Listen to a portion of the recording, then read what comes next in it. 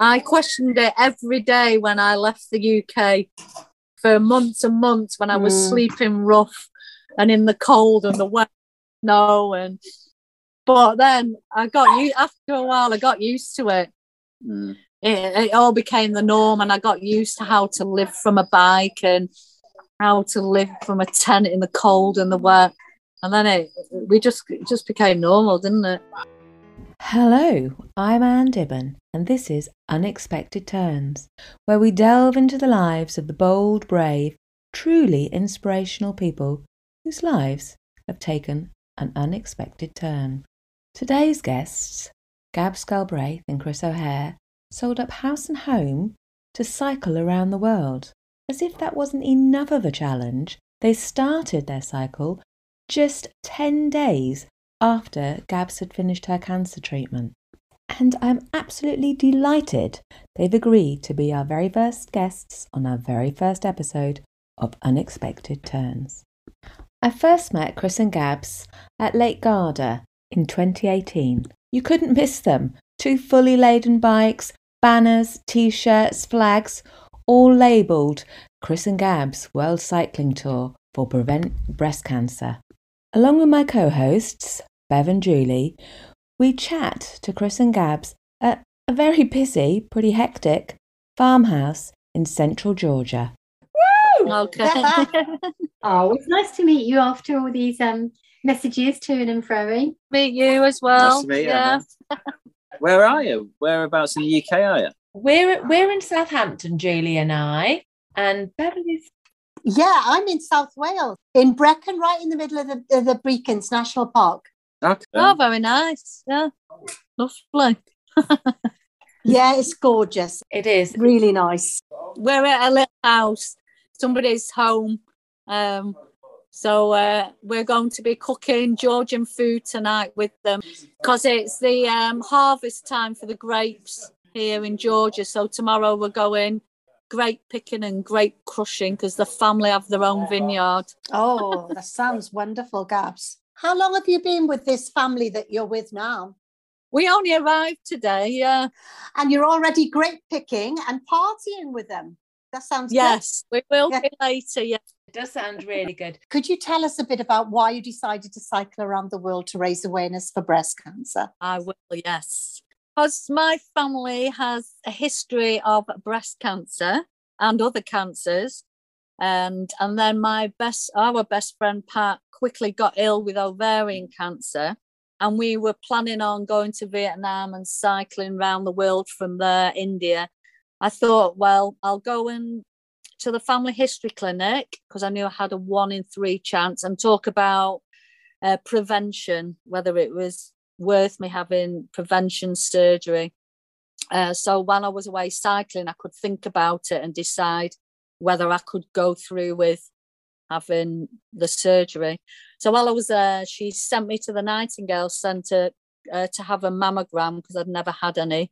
Then we got a call about a week later and said, you've got breast cancer. So I went through all that surgery and I was very much oblivious to it all and said to Chris, right, when I've recovered, we'll be back on our bikes on the 1st of May and we can go. And Chris was going, oh no, I don't think so. It's, and I'm going, what are you worried about? I'll be fine. So we went back to the consultant 2 weeks later and he said, oh, I'm really sorry. You've got this really aggressive HER2 positive cancer and it's travelled to your lymph nodes and now you've got to have chemo, Herceptin, more surgery. And I was like, oh no, I'm supposed to be going cycling. So for 1.5 years, you know what it's like, hospital back, being ill, this, that, and poor Chris couldn't go anywhere looking after me. So it was while we were in the treatment, coming to the end, wasn't it, the Herceptin, we were living in France in our other camper van, and I used to fly back every 3 weeks to the Christies. And then Chris came up with this great idea that, we need to do something. And so he came up with Cycling the World and for Prevent Breast Cancer. Yeah, it was just like that. He was like, come on. because we'd met and we were cyclists and we'd always just gone, let's go cycle there, let's go do this. So it was like, yeah, let's go, let's do it, let's plan it. And Prevent Breast Cancer, we got to know them because my consultant and Nightingales is part of breast cancer charity. It was like a big family, so we just didn't want to just say goodbye. So that was it, wasn't it? We planned from Spain there to cycle the world. And 10 days after finishing my treatment in Christie's, we were at the Nightingale Centre cycling off. Starting, wonderful, amazing. We couldn't get away quick enough. Chris couldn't get away quick enough.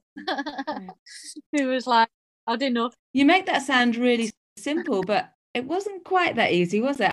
It was hard for you when we're losing friends. A lot of people, we lost a lot of friends and family. Too scared to talk to us, weren't they? Oh, right. I think you meant lost them to cancer, because we lost a few friends to cancer as well. Yeah. At the same time, being diagnosed at the same time or just after. And it just all happened so quick. So we lost Pat. 3 friends in that same within time a few scale. months. Our cycling.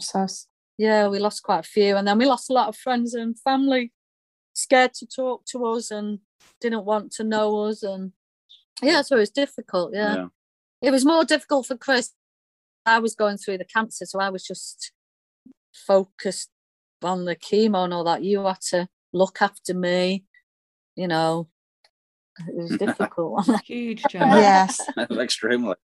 He goes now, I don't want to talk about it anymore. No, it doesn't bother me. No, I'll talk about anything. I've got nothing, I don't mind. It's like, but yeah, it was difficult being caged. I was like a caged animal, really. It was, because I packed in work a long time ago.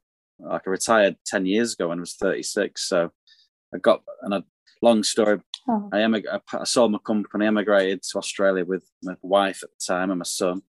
It didn't quite work out. I came back, got divorced, and then so I just started doing more traveling. And cycling. Yeah, and cycling. That was my thing. Fundraising for orphanages. Lots of fundraisers. Yeah. That's how we met. Yeah. So when we were always off cycling, doing fundraisers. And we'd only been together, a year and a half, something, 2 years? Yeah, a year and a half. We'd only been together like a year and a half, then I got cancer, and poor Chris's life was turned upside down again. Grounded again. No. Wow. Still here. But you're there, and you've made it out to Georgia, and this wasn't part of the plan. Getting all the way to Thailand and then being grounded with COVID. So yeah, it's I was about to ask you how COVID has affected you, yourselves personally and your traveling. Well, like I said, we got all the way to Thailand, which was sort of like the main goal, was getting back to PP Island in Thailand. But little did we know we'd be there for like 7 months, because we were like, for me, my number one place is getting to like India and Nepal. So I was so close. But they closed the country down, and it's obviously still not much better either. But on PP Island for COVID, we were like in paradise, because it's a paradise island, and all the tourists had left. So there was just me and Chris camping on this beautiful beach, and we got to know the locals and the sea gypsies. So lockdown was pretty good for us, really. Wow, you're right. Yeah. Yeah, very different. Yeah. How do the locals perceive what you're doing? How do they perceive you and your journey? I think we're crazy, really, don't they? Different in different countries, isn't it? But we've always had a lot of support. Every country we've been to, we've not had any trouble or anything. Some countries around Europe, it was great because we could raise awareness of breast cancer, and we used to go to cancer societies and. Well, like here in Georgia, we met with Europa Donna. In Georgia, just over when we first cycled through Georgia, like over 2 years ago now. Yeah, because that was interesting, because they don't have any support in Georgia. We met ladies that were. There was a lady who was I think she was terminal with bone cancer, but she couldn't afford the treatment she needed. Was 25,000 euros, but the average wage here is about 150 euros a month. Yeah, when you think of that, so she needed 20,000. Good. Another lady she'd had a first first chemo, one of 6. But she obviously has to pay for it each time. So she was trying to raise money for a second one, which was going to cost, I think, $2,500.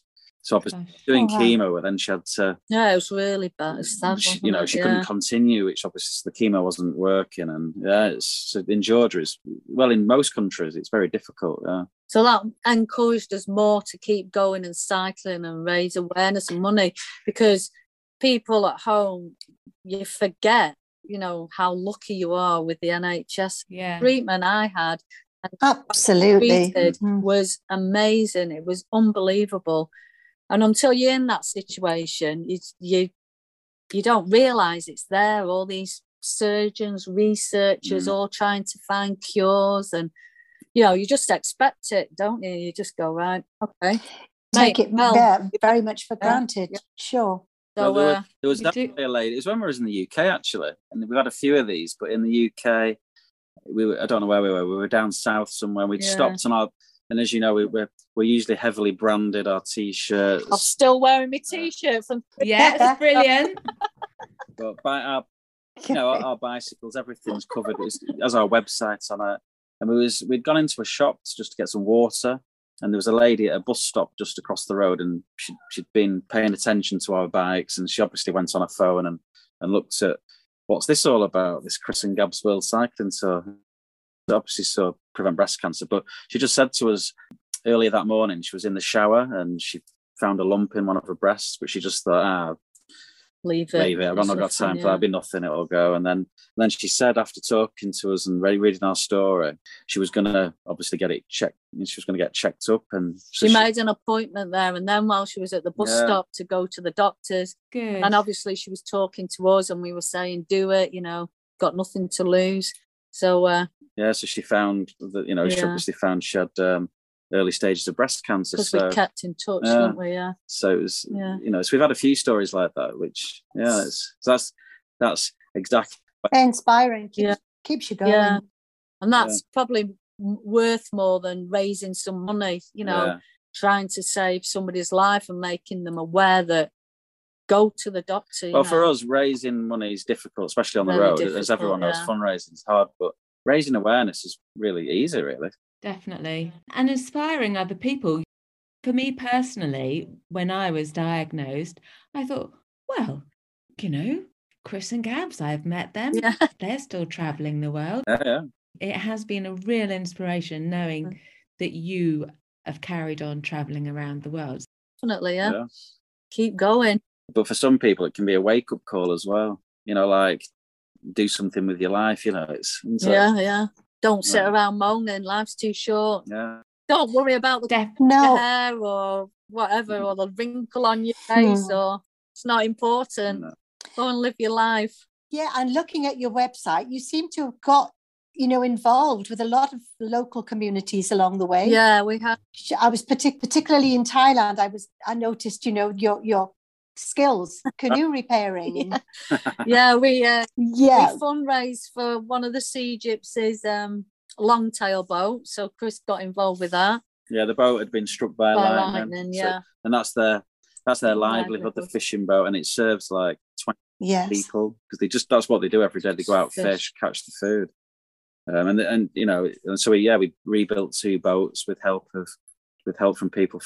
Amazing. And sadly, it's even worse there now, because since we left there, they've not earned any money from tourism. So it's tough, but they'll survive again, because they live off the sea. They will survive. Yeah, they don't need much, do they? No, simple life. And then because while we was on the island, believe it or not, we managed to get a good internet connection, because they have a telephone mast on the island on the far side. So that was a fundraising, and it gave us something to do. Yeah. So we used to get a boat which would go to the mainland every other week and get lots of food, like rice and so on. And we used to do food parcels and clothing for. I think in the end it was like for 300 people. We used to. Or do they call them happy meals or something? Something like that. Yeah, we used to go around on like a little tuk-tuk giving out food parcels to everyone. In the jungle. In the jungle. Yeah. Oh, Incredible. Yeah. I remember seeing that. That was quite something, all those bags of food, and how grateful everybody was as well. Yeah. And then we put on a meal one night, didn't we? Yeah. And cooked everybody a meal. So the whole village all came for a meal. Yeah. Dogs. Oh, right on cue. Let's get the dog. We've rescued a dog about 10 days ago. So we're training because he's protective. Yeah. He's lovely. But anyway, yeah, Make sure that's another.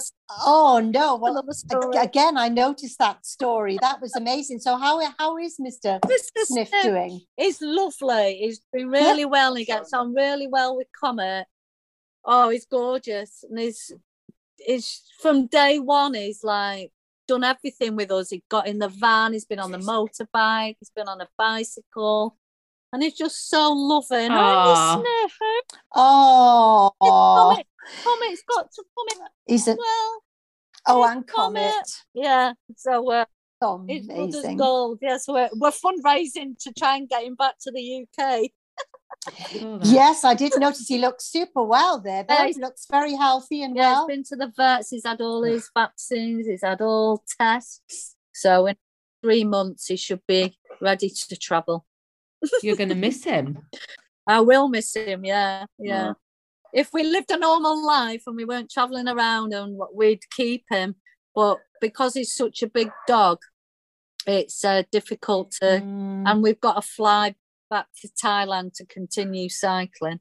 Yes, talking of that, when do you plan to restart your cycling tour? Well, I'd go... No. See, I don't want to wait because it's like, this is going to go on.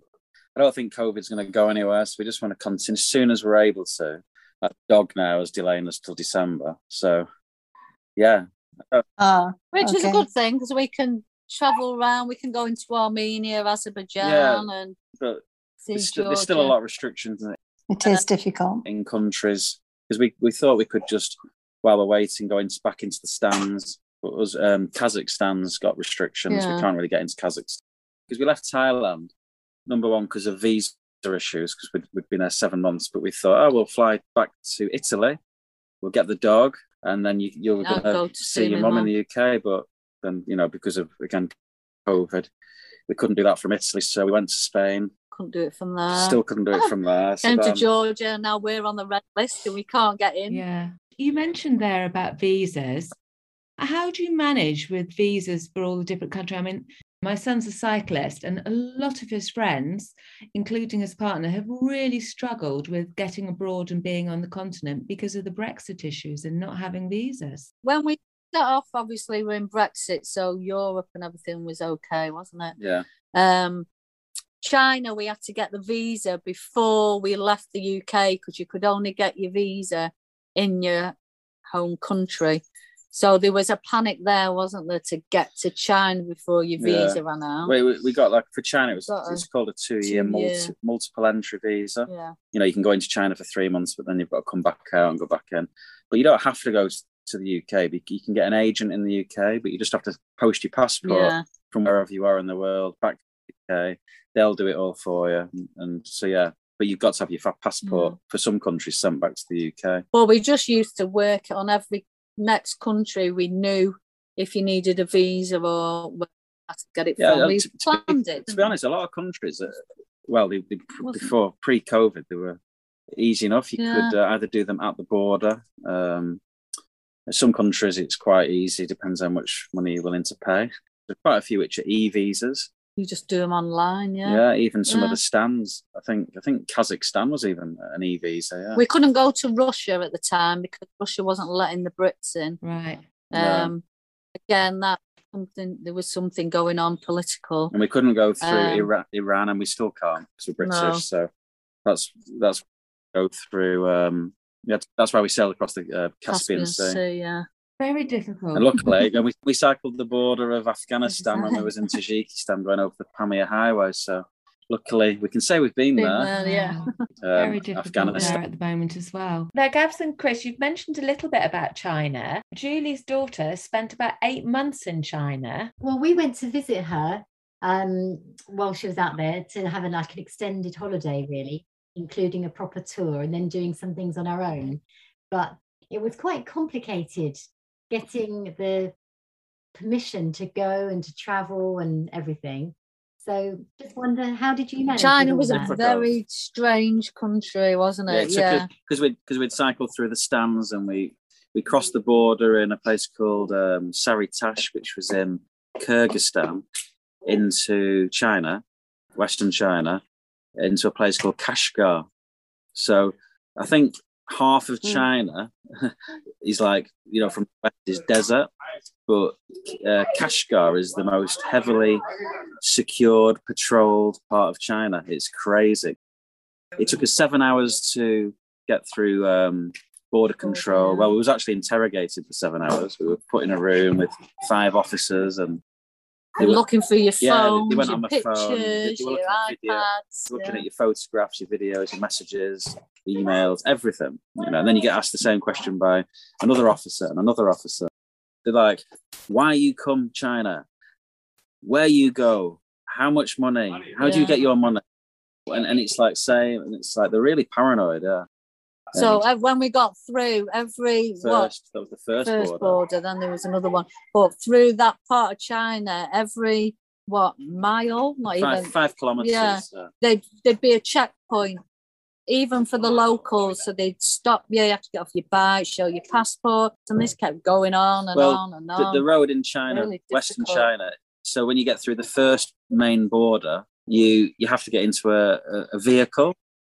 It's like the military take you for 70 kilometers, because the first part of China it's almost like concentration camps for Muslims. They have little villages with military and razor wire around, because in China they've got rid of mosques, and so they've been put in these little villages. They don't want you to see it, so they put you in a vehicle 70 kilometers, and then you go into the next border, through the next border checkpoint, which is Kashgar, and and that's it, isn't it? And the road, either side of the road, you can see the desert, but it's just razor wire, so you can't actually come off the road. So we used to camp under the little bridge.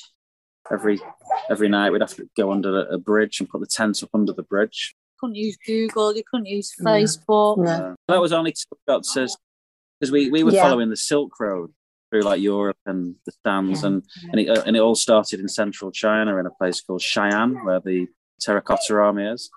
So once we got to central China, got better. It was a lot better because it became touristy. But yeah, the real side of China is not really the nicest of places, is it? No. No, it's very military. So did that take you by surprise? Yeah.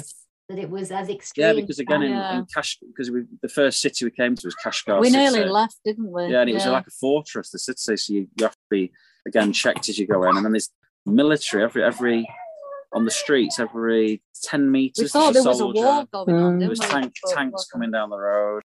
Go into a shop, you'd be scanned, and there'd be military on the doors. And I think they're paranoid about the neighbouring countries, because I think they've had some attacks in previous years, so they're heavily militarised, aren't they? But we actually had a great time though. Yeah, it was all of China. We relaxed after a few days, didn't we? And we got used to it, and we enjoyed it. Yeah, it was good.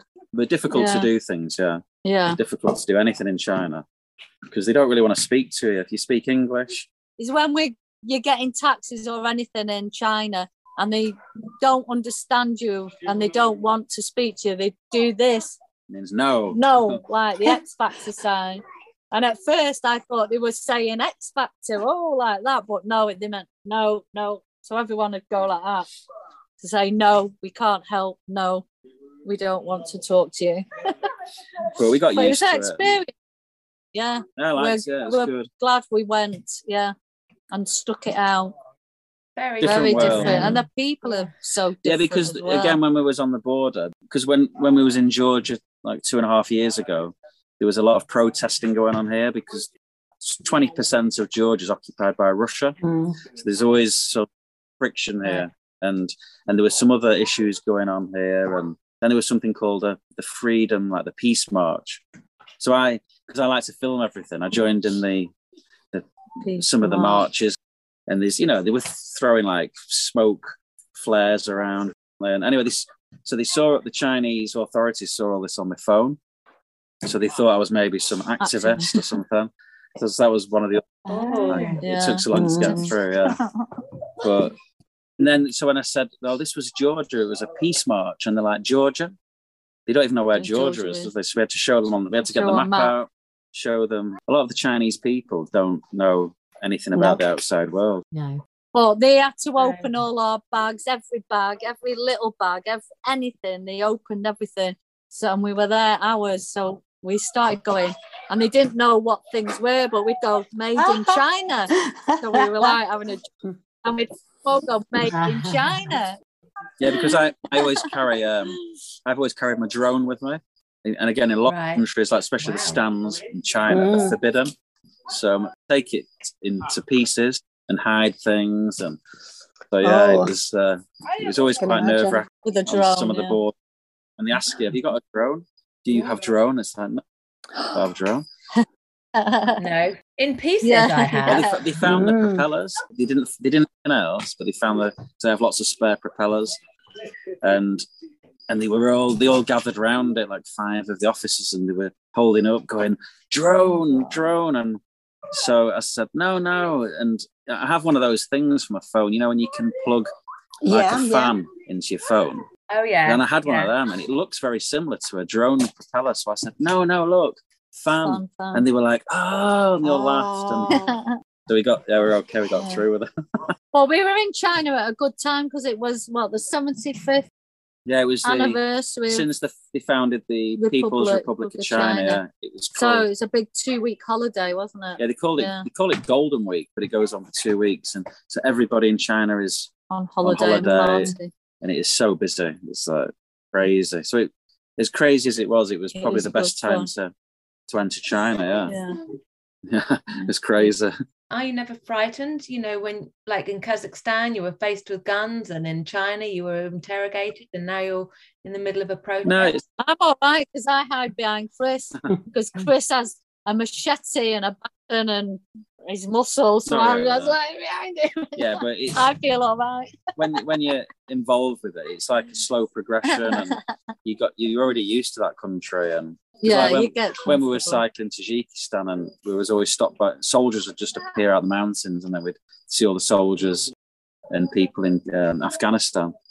But we'd been cycling through there for weeks and camping, and you're used to it, aren't you? And it's the soldiers. I don't think there's any country that you've felt really unnerving. But I think, like Chris says, because we were cycling for so long, it just becomes the norm. And when you get into a country, you just adapt really quickly to the culture and people, don't you? So even with the soldiers, that was in the forest in Uzbekistan with initially 30 soldiers and then more. We thought we've done nothing wrong, so you always think like that. I love that confidence that you've got, that it's just all going to be fine. Yeah. So you don't feel vulnerable then at all? For me, I quite like. I don't look for trouble or anything, but if I get in a situation, I quite like that. I've always been into adrenaline sports and things. I like to scare myself really often. I used to jump out planes for a hobby and things, and I love the feeling. And every time I did that, it used to scare me. But I just love the love the feeling, the adrenaline rush. So even in them situations, it's the same feeling. And I'm just stupid. I just go, yeah, Chris. He goes, let's do this, and I go, all right then, I'll do that. Oh, well, camp here. All right, okay. I just go with the flow. No, we don't do silly things. We don't do things on purpose. It's just that you might be in a country where there's soldiers, so it's it's the norm now, isn't it? Have you ever felt vulnerable at all during your travels?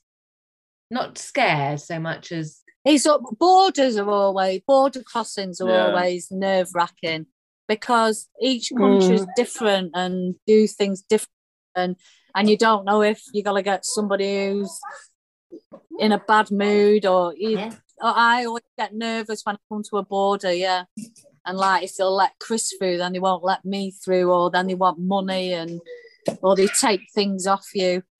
That's all nervy for me. Yeah, but I'm always worried about my drone. When you're at a border, you've just got to, if it's going to take 7 hours, if it's going to take 2 days, I just think, well, it doesn't matter because I'm in no rush anywhere. And if they want to lock me up for a couple of days, which has happened in the past, we were put in a cell once, and no fault of our own. It was just they wouldn't let us through the border, and there was, so we just border was closed. Yeah, they decided to close the border, so we put us in a prison cell for the night, and it was fine. It was somewhere to prison B&B. You just take it in your stride. It was like an experience, wasn't it? It was in Burma. It was in Myanmar, and it was in top of some mountain. So we'd spent like 3 days traveling through the mountains and camping, but it's forbidden to camp in Myanmar. You have to stay in a hotel. You have to stay in a hotel, but most hotels foreigners aren't allowed in the hotels. So, but the way we went, there was no hotels anyway because we was in southern Myanmar, heading to Thailand. So we got to the border late at night at 10 o'clock, and it was pitch black, and it's just military there. There's no nothing there. There's no villages or anything for a couple of days, and they just said they were sort of like, what should we do with them? Because they were shocked whether we'd come up the mountain on our bikes and where we'd come from. Yeah. I bet At first, as we sat for about an hour in the office, and they're just flicking through your passport and roaming and ahhing, and then put us in the cell. But they didn't lock us in. We just had to sleep in. It was just a tin hut. Yeah. Horrible. Yeah, it was very dirty. Not nice. But again, it was somewhere to see. It was late at night, so it doesn't matter. And then in the morning, we crossed the border. Fascinating. But I see these are the highlights. Yeah, I love the fact that they're the highlights. Keep coming back to Georgia. It's a good part of the world. Good hub. See the surrounding countries, especially the stands like Kazakhstan, Uzbekistan, and Tajikistan. In a way, it's been my favourite countries for adventure, because you can go for weeks and weeks without seeing anybody, because it's like deserts and very mountainous in Tajikistan. So there's not many places left in the world where you can go travelling and it's like untouched. You feel like you're the only people, you're the first people there. Yeah, pure. And culture as well. It's not like being in Europe, and no, it's same. We like something different cultures. And also in Georgia as well, the visa's dead easy, isn't it? It's a 12 months. You can stay for 12 months. But then you only have to leave for the day and come back in. Across the border. So it's back. And you can do lots of things here. Like you can open a bank account. You can buy a car. You can. There's no. Everything's easy. Everything's easy. And it's super cheap. How do you fund yourself? Is this all of your savings, or? Basically, like I said, I retired 10 years ago. So I sold my company, and I put some money into property. So I get a rental income every month. And I have some savings. So basically just live off savings and rental income. I have offered to go to work, but he said no, we have to keep cycling. Oh, sounds good. It's not like I've got loads of money. It's just that the countries that we obviously like Georgia and so on, it's very easy to live off the income and save the way that we travel. Yeah. If it was in, and we different. If it was in Australia or something, it'd be a lot harder. Cost of living, etc. Yeah, it's very easy. Like in Southeast Asia, Southeast Asia is my favourite, but again, it's super cheap there. You were saying you've been in the Southeast, Asia a lot. How do you manage with all your medical checkups and your medicine and everything? How does all that work? You said you've got the vaccines. Yeah. Okay. For me, because I'm on tamoxifen, it's pretty easy. At first, it was a bit panicky because I bought a big supply from the UK, and I was relying on my mum to get it and post it out. But when I'm further away from the UK, that couldn't happen. So we went to a hospital in Vietnam, and I had all checkups done that I needed. Because you had a scare. I had a scare. I was bleeding heavily for days and days, and I was panicking. So went to Vietnam, a lovely hospital, and again, it's super cheap. So it just said, I'll have this test, that test, and I had everything done. That was fine. And then in Thailand, we found a hospital that would supply tamoxifen for us at a good price. And then in Georgia, I can just buy them over the counter without a prescription. Really? I love the way that you're just so relaxed about that.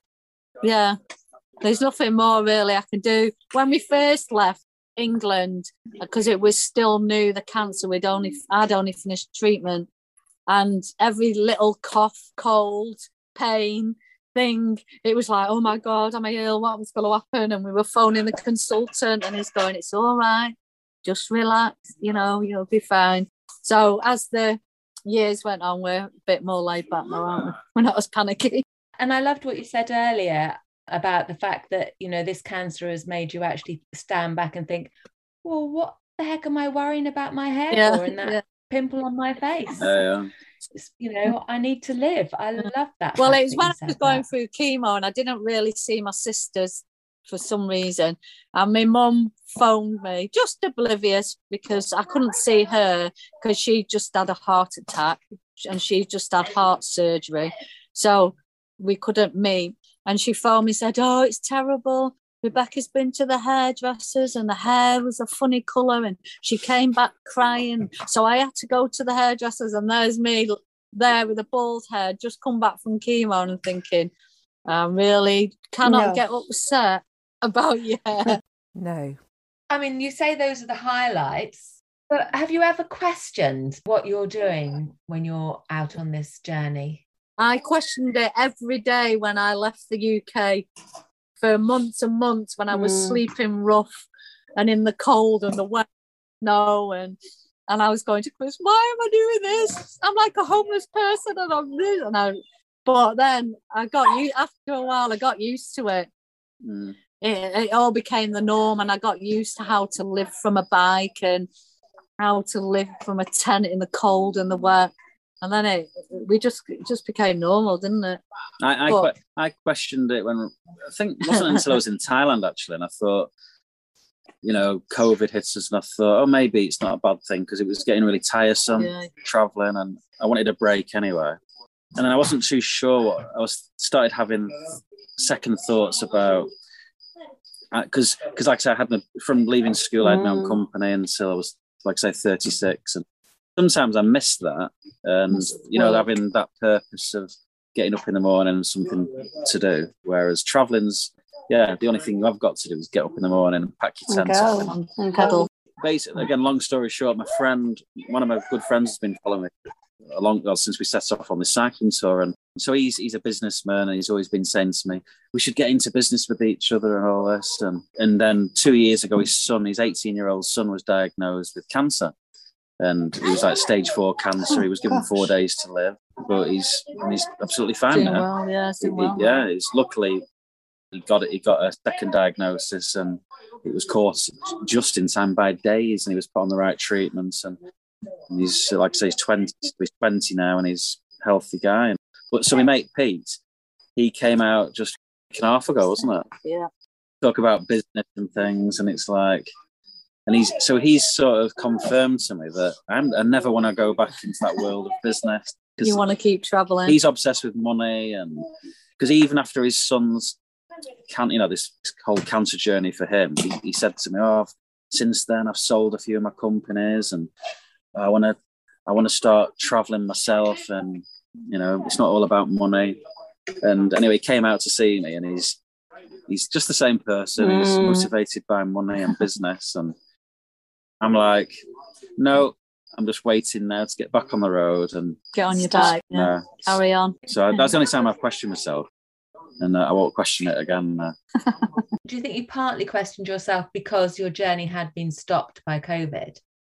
No, I think in a way I was glad COVID happened in a way in Thailand, because we'd have only stayed in Thailand 3 weeks, and we'd have continued, but COVID stopped us, and I thought, yeah, okay, it was a great experience.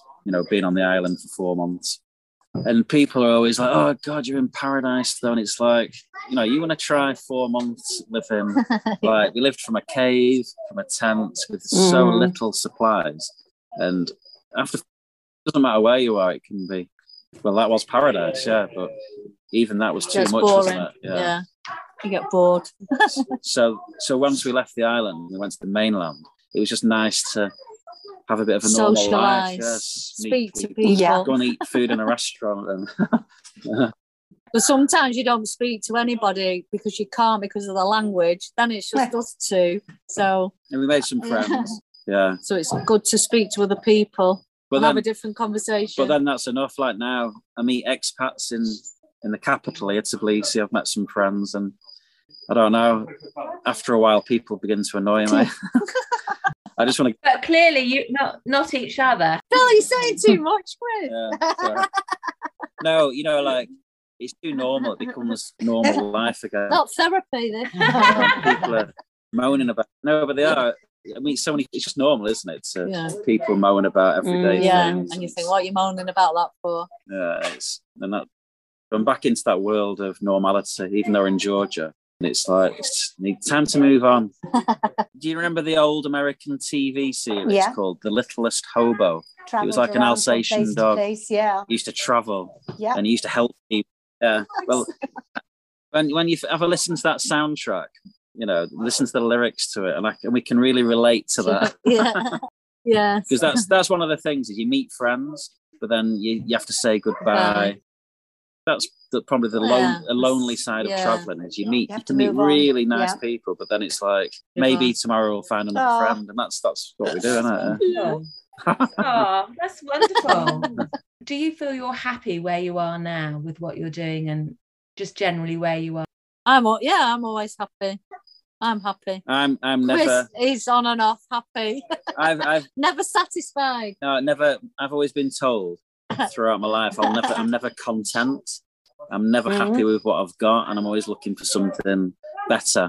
And that's probably what keeps me going anyway. You know, like cycling the world, it gives me the motivation because it doesn't matter how far I go, I always want to go further. Unfortunately, it's quite difficult to live. It's a difficult thing to live with. It's not ever being content with what you've got and being happy with that. But I look at it as a good thing in a way because it makes me do so many things. You know, but I'll never. And I just say, go on. If he goes, should we do this? Should we do that? I say, just go and do it. What's the worst can happen? You know, we don't like it, then you go and do something else. It's like she thought she was staying in Georgia for longer, and we've got this Buhanka van, but we've been using it for a while now, and I just want to move on. And she's like, oh my God, I've just got my van. I want to get back on my bike. It sounds like you really complement each other in that way, though. Well, we're still together after everything, and definitely. I feel like you know, because we've gone and got this van, and I don't know. I don't like to be too materialistic. It's like I feel like I've just gained possession. I've been traveling the world with just a bicycle and a tent, and now we're gaining all this. Two dogs, yeah, a van and a bike. So it's sort of like panics me a bit, and it's like I need to like reevaluate, get rid of this clutter, and get back on the road. Clutter. Wow. No, I do think the less you've got, the happier you can be. And most people that we meet in these parts of the world have got very little, but they're a lot happier than. We always found the people that didn't really have anything were the happiest and would give you anything and help you, wouldn't they? Yeah. You've less to think about. It's like I know they struggle, but the more you have, the more I think the more problems you bring yourself. Fascinating attitude. Are you proud of what you've achieved so far? Yeah, definitely. I look back at photos and go, oh my goodness, can't believe I did that. I can't believe I camped there. I can't believe I even made it all the way to Thailand on my bike. So I am proud of myself. You know, if I look at a photograph, it motivates me and wants me to, because it does. If I start looking back at pictures from, you know, whichever country, but it just makes me really do miss it, and I want to get back on the road. I don't like being stuck. It's getting darker and darker now behind us. It is. Well, I won't keep you much longer, but that's okay. Is there anything you feel we should have asked that we haven't asked? I think we've mentioned everything there. Our scariest moments, highlights. Some people, we've been asked how long will you carry on for? Have you got like a? Because we did have a time scale to it, which was 7 years, and that was literally because A to B, the route took 7 years. So, and already we're more than 1 year behind. because of COVID, but we also spent longer in each country than so we're probably about 2 years behind. But then there isn't a time scale to it. It's actually indefinite. I just want to carry on. Just keep going. Sure, Lovely. lots of incredible adventures to come, definitely. Health permitting, but yeah. It's been absolutely fascinating talking to you. To be honest, I could talk to you on and on. And I just want to say it's been lovely to meet you both, and have a wonderful evening tonight with the family. Yeah, we will. Yes, thank you. And I'll be organised next time. You're welcome.